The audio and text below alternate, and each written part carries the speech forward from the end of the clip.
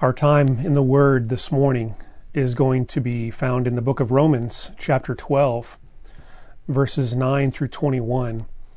I was reading this portion of Scripture this week, and I was just struck by how much it applies to the current situation that we're in during this coronavirus epidemic, this crisis that we're in.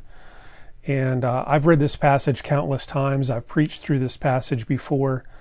But this week, it struck me in a particularly profound way that this passage and the exhortations that the Apostle Paul has for us as Christians in this passage really apply to this situation that we're in. And so I wanted to take some time with you today and maybe over the course of the next couple of weeks to walk through some of these exhortations of the Apostle Paul in Romans chapter 12 and try to apply them to the situations that we find ourselves in right now in a day-to-day basis. And so I hope this is both a challenge but also an encouragement to you from the Word this morning. Romans chapter 12, if you have your Bibles, I would love for you to follow along. Romans 12, verse 9 through verse 21. Love must be sincere. Hate what is evil. Cling to what is good. Be devoted to one another in love. Honor one another above yourselves. Never be lacking in zeal, but keep your spiritual fervor, serving the Lord. Be joyful in hope, patient in affliction, faithful in prayer. Share with the Lord's people who are in need. Practice hospitality. Bless those who persecute you. Bless and do not curse. Rejoice with those who rejoice. Mourn with those who mourn. Live in harmony with one another. Do not be proud, but be willing to associate with people of low position. Do not be conceited. Do not repay anyone evil for evil. Be careful to do what is right in the eyes of everyone. If it is possible, as far as it depends on you, live at peace with everyone. Do not take revenge, my dear friends, but leave room for God's wrath. For it is written, "It is mine to avenge. I will repay, says the Lord." On the contrary, if your enemy is hungry, feed him. If he is thirsty, give him something to drink. In doing this, you will heap burning coals on his head. Do not be overcome by evil, but overcome evil with good. Let's bow in prayer together. Our Father, our God, we thank you for the time that we have this morning to focus our attention on your word. I pray that this time in the word would be just a time in which your Spirit would teach us and would reveal to us perhaps areas of our hearts, areas of our behavior in which we need to come into conformity with your word.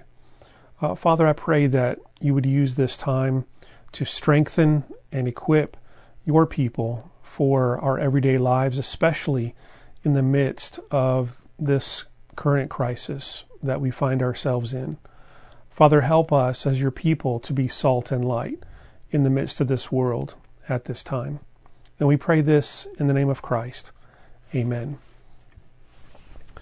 The Apostle Paul begins in verse number 9 by saying that love must be sincere.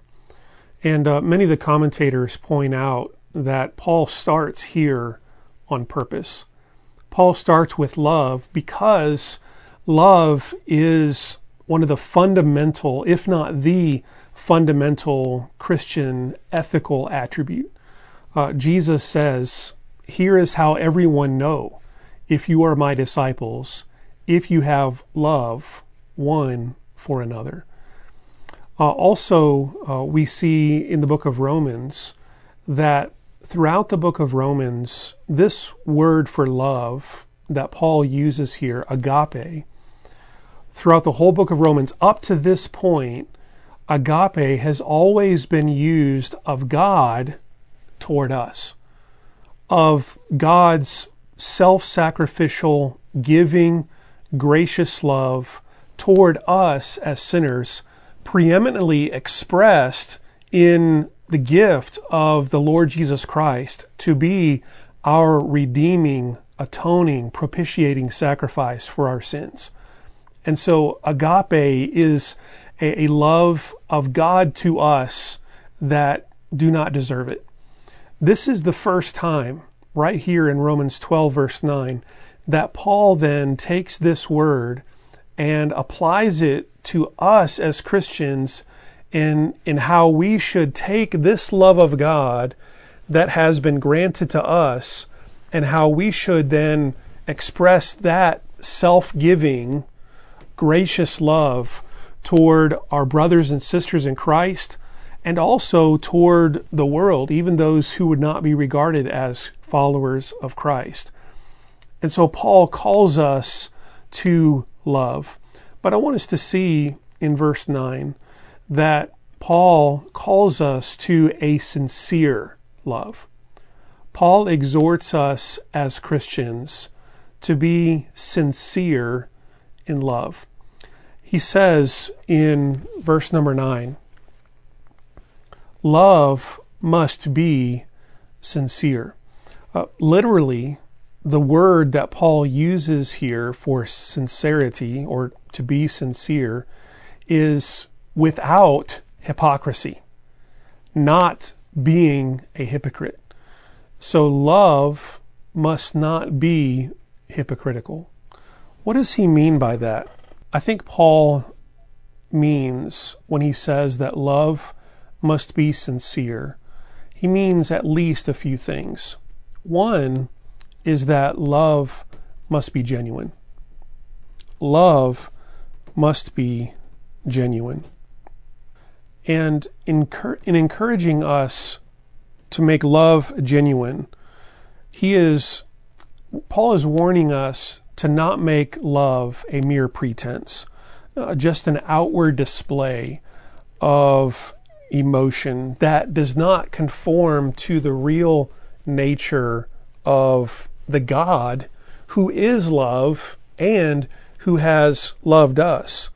In the ancient world, a hypocrite was basically a show actor, someone who would act out on a stage.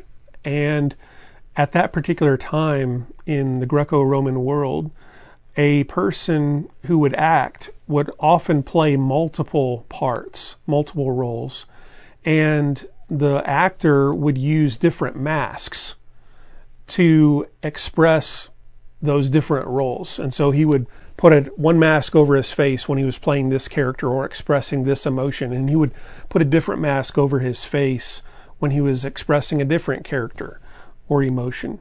And that idea of putting on an act came to be associated with that word, hypocrite. And it's from that we get our use of it, in which basically we're putting on a face. We're putting on a show.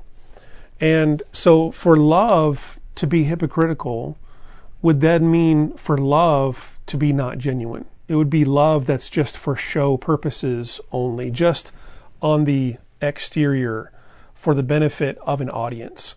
And Paul says that is not what we are to be doing in our love for one another. Genuine love, Paul says, is not stage actor love. It is not a mask of love. One commentator says this: the church must not turn itself into a stage, for love is not a theater. It belongs to the real world. So love is not something that we can act, not something that we can pretend, and certainly not in the context of the body of Christ. John Murray says this: no vice is more reprehensible than hypocrisy. No vice is more destructive of integrity, because it is the contradiction of truth. Our Lord exposed its diabolical character when he said to Judas, "Betrayest thou the Son of Man with a kiss?" If love is the sum of virtue and hypocrisy the epitome of vice, what a contradiction to bring these together. Dissembling or hypocritical affection. And so love and hypocrisy are the opposite extremes of one another, and they should never be found together. And so love must be sincere. It must be genuine. Jesus would often criticize the Pharisees for this very thing. We find often in the Gospels where Jesus would say of the Pharisees, you're basically pretending to be something on the outside, but on the inside, you're dirty. On the inside, you're a grave. You're full of dead men's bones. And so Jesus rebuked the Pharisees for their hypocrisy. And so we as the children of God need to express genuine love for one another that is true and sincere without hypocrisy. Because in our love for one another, we are seeking to model the love of God. God did not just pretend to love us. God loved us in actuality, in a sacrifice, in giving to us what we did not deserve. And so as we express that love to others, we are to model that true, genuine, sincere, self-sacrificial love of God.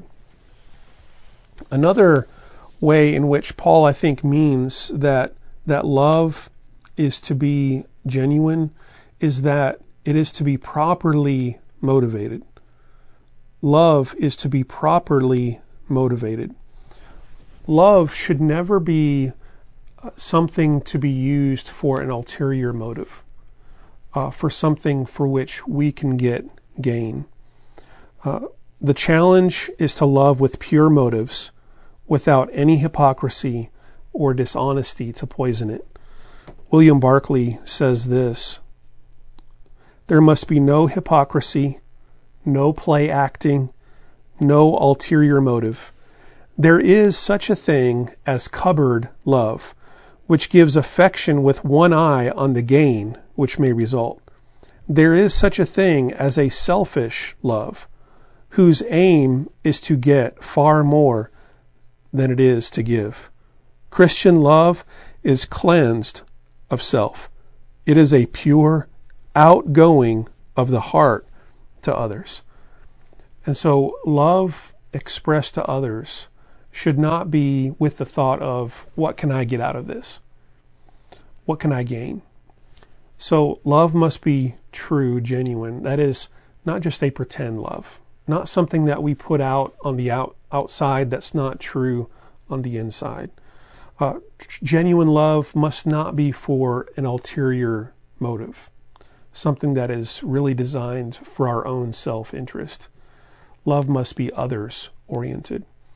Now, with that said, it is virtually impossible for us to have 100% pure motivation all of the time. And so we might take this then and say, well, if I can't love 100% purely, if I can't love without any hesitation, without any doubt of my motivations, then I shouldn't love at all. But I think that would be a mistake. Tom Wright, in his commentary, says this: we do well to remind ourselves that if we waited until we were quite sure our motives were completely pure and right, we might never actually get around to doing anything at all. So we do need to have a genuine love, a sincere love, not a hypocritical one. We need to have love that is genuinely motivated, but at the same time, we should not allow perhaps a taint of improper love or improper motivation to keep us from demonstrating our love to other people. And that brings in the third concept that I think Paul means with genuine love, and that is that love needs to be put into action. Love that is put into action. Donald Gray Barnhouse says that true love must leave the stage and walk the paths of real life. It is easy for us in a time like this, and I've done this, and so I'm saying this to all of us, including myself, but it's easy at a time like this, during a crisis like this, to say, hey, if I can do anything for you, just let me know. And I think that can be a genuine offer, but sometimes if we're not careful, it can also be just a kind of a blanket statement that we throw out there to serve as cover for not really putting forth self-sacrifice or doing something with our hands and feet to actually put it into action. John says in 1 John 3:18, "Let us not love in word, neither in tongue, but in deed and in truth." And so love, for it to be sincere love, needs to be genuine, not hypocritical. It needs to be, to the best that we can through the Spirit, properly motivated. And it also needs to be put into action, not just talk, but that which is put into action to actually help people with their real needs. And so, just as an example of this, maybe as a way of application, think about it this way, that, say you're in the store and you're shopping, and there is someone behind you, waiting to get some milk, and there's only 2 gallons of milk left. Well, you could take both gallons of milk, and you probably have a right to do that. But is that the most loving thing to do in that moment? Here is someone who has none, and you're going to be trying to stack up for the whole week or a couple of weeks. Perhaps it would be a demonstration of love to take one and let the person behind you also have one. There are many, many applications of this in everyday life as Christians, but especially, particularly in this situation that we find ourselves in right now with this coronavirus. There are a lot of things that are in heavy demand right now. And while we need to provide for our families, we also need to be sensitive to the needs of others and making sure that others around us have what they need for their families as well. And so we need to be those that put love into action. But Paul also calls on us here in verse number 9 to be serious about holiness.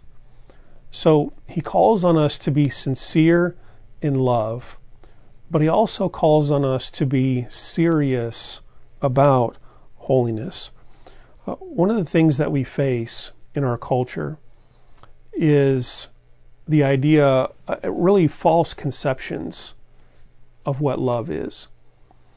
And one of the things to remind ourselves about this passage is that Paul starts with love.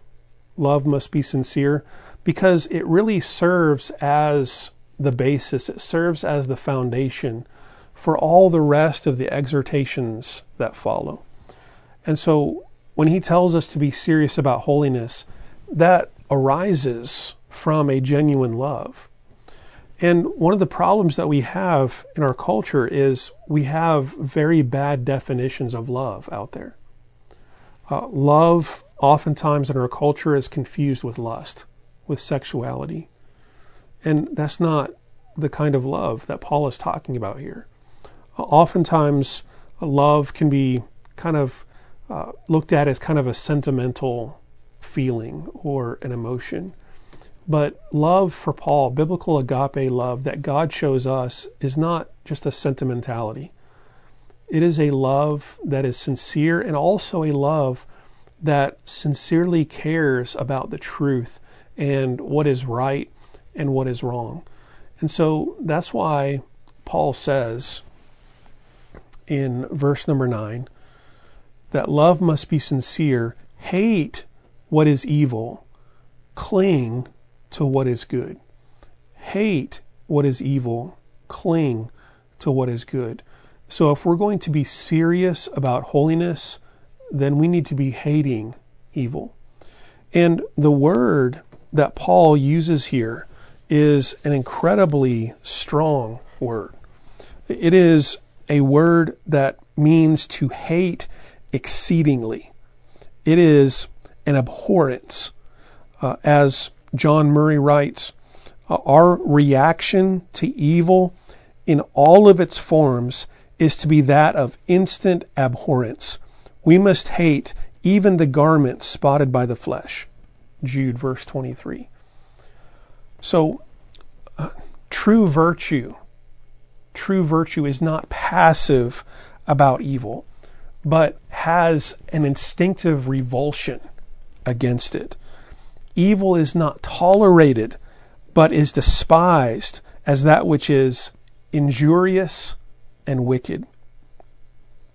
One commentator says, where there is love, evil is abhorred, not merely lamented, much less covered up, but hated.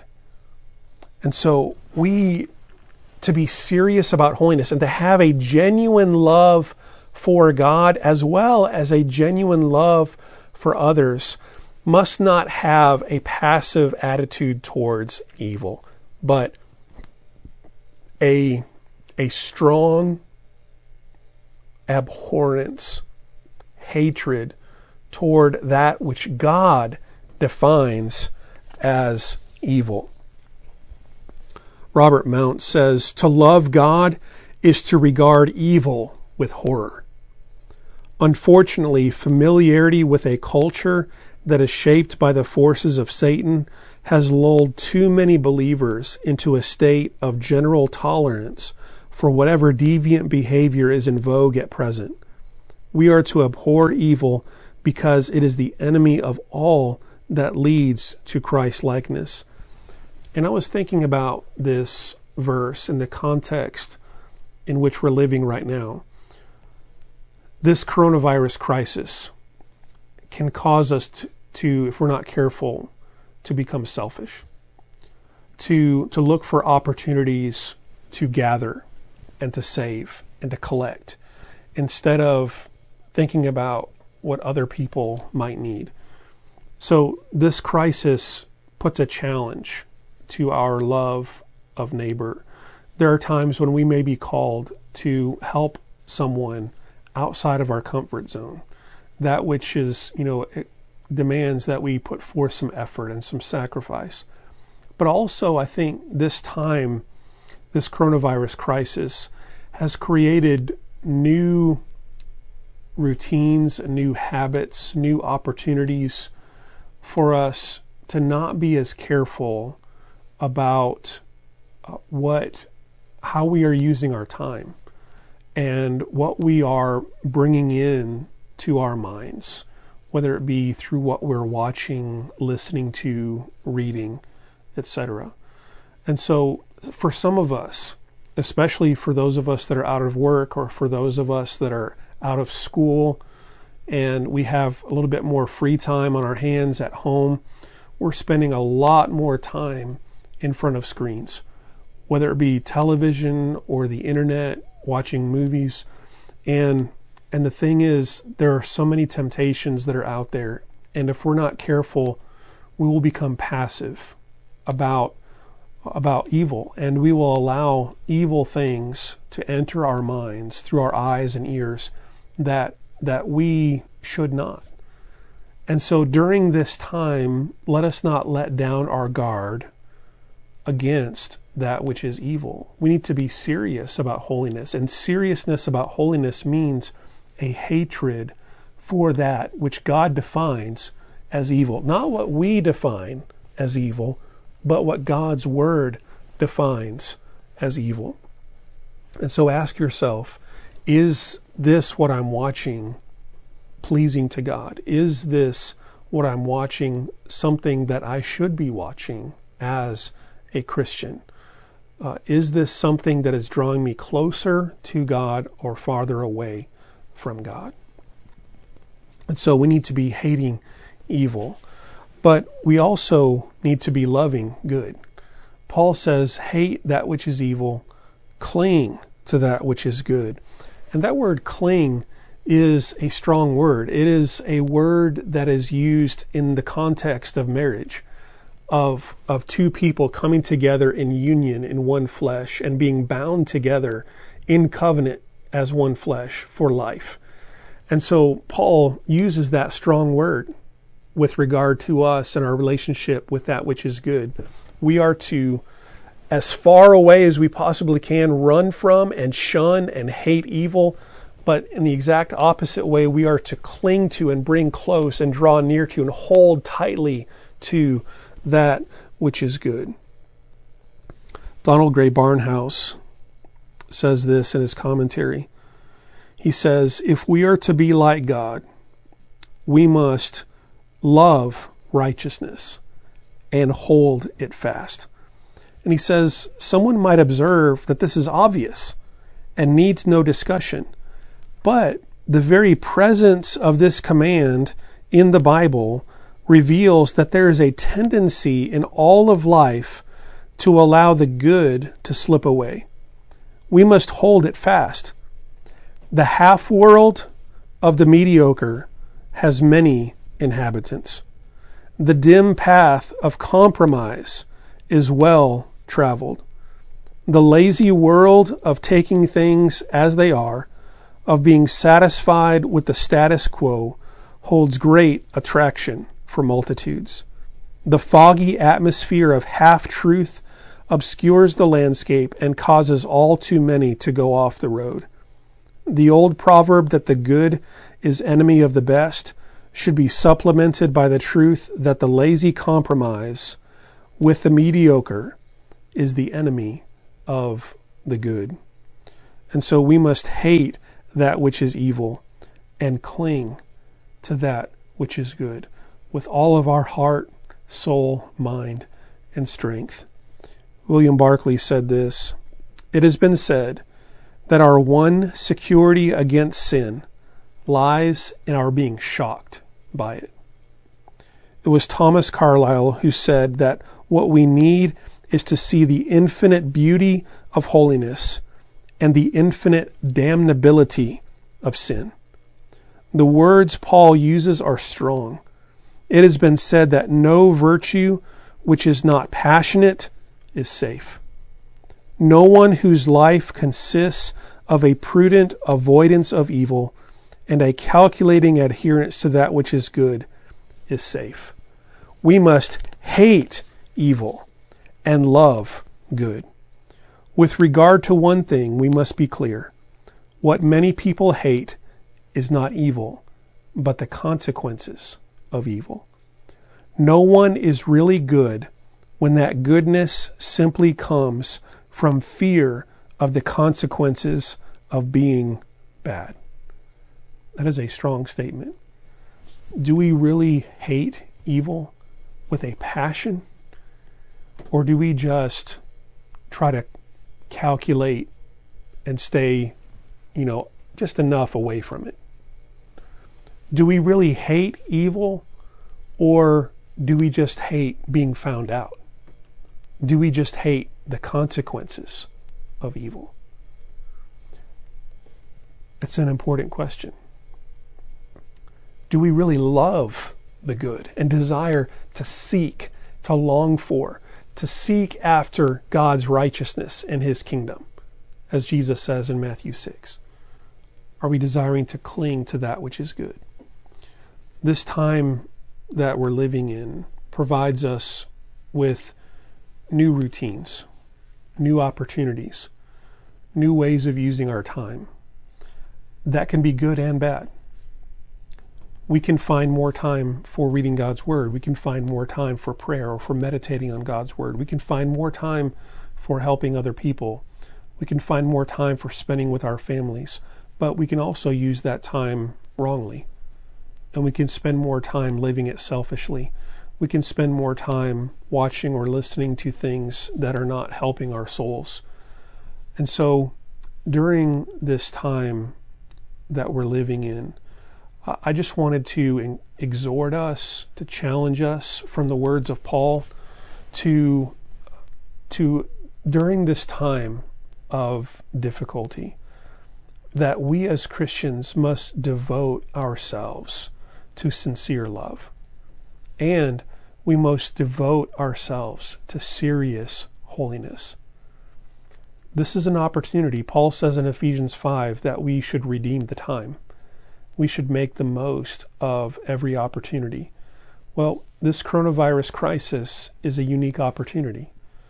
It's an opportunity for us to maybe reevaluate our lives and how we are using our time, to reevaluate how self-centered we have become, to reevaluate how closely affiliated we have become with the world and its pleasures. So may this be a time in which we as Christians, even during a difficult time such as this, it provides us with an opportunity for meditation and for prayer and for self-examination. And so may we, as Paul exhorts us, as the Word of God exhorts us, may we devote ourselves to loving one another sincerely, and may we devote ourselves to the holiness of God seriously, hating sin, loving that which is good. And so my prayer for us, for myself, for our church family, is that that would be our zealous desire, to love good, to hate evil, and to, with genuine sincerity, love one another as God has genuinely, sincerely loved us. Let's bow in prayer together. Our Father, our God, you have been abundantly good. You have done for us what we could never do for ourselves. You have loved us beyond measure. You have loved us sincerely and truly without hypocrisy. You've loved us not only in word, but in deed. You have loved us with the purest of motives. You have loved us with genuine self-sacrifice. Father, may we follow that example that you have given to us. And through the power of the indwelling Spirit, whom you have given to us at our new birth, may we seek to love one another as you have loved us. Father, you have called us in love to be holy and blameless before you. May we seek, Father, your holiness. May we pursue with all of our heart, soul, and mind that which is good. And may we reflect your character and holiness in hating and despising and turning away from that which is evil. Father, may we be an encouragement and a challenge, a help to one another in this. And Father, by your grace, may you call us closer and closer to the image of your Son, the Lord Jesus Christ. Father, help us to be the light of the world that you've called us to be. Lord, bless your people. I pray that you'd watch over them and give them safety and give them health. And Father, above all, bring healing and growth and strength to their souls. We pray this all in the name of Christ. Amen. The Lord bless you and keep you. The Lord make his face shine on you and be gracious to you. The Lord turn his face toward you and give you peace. May you have a blessed week.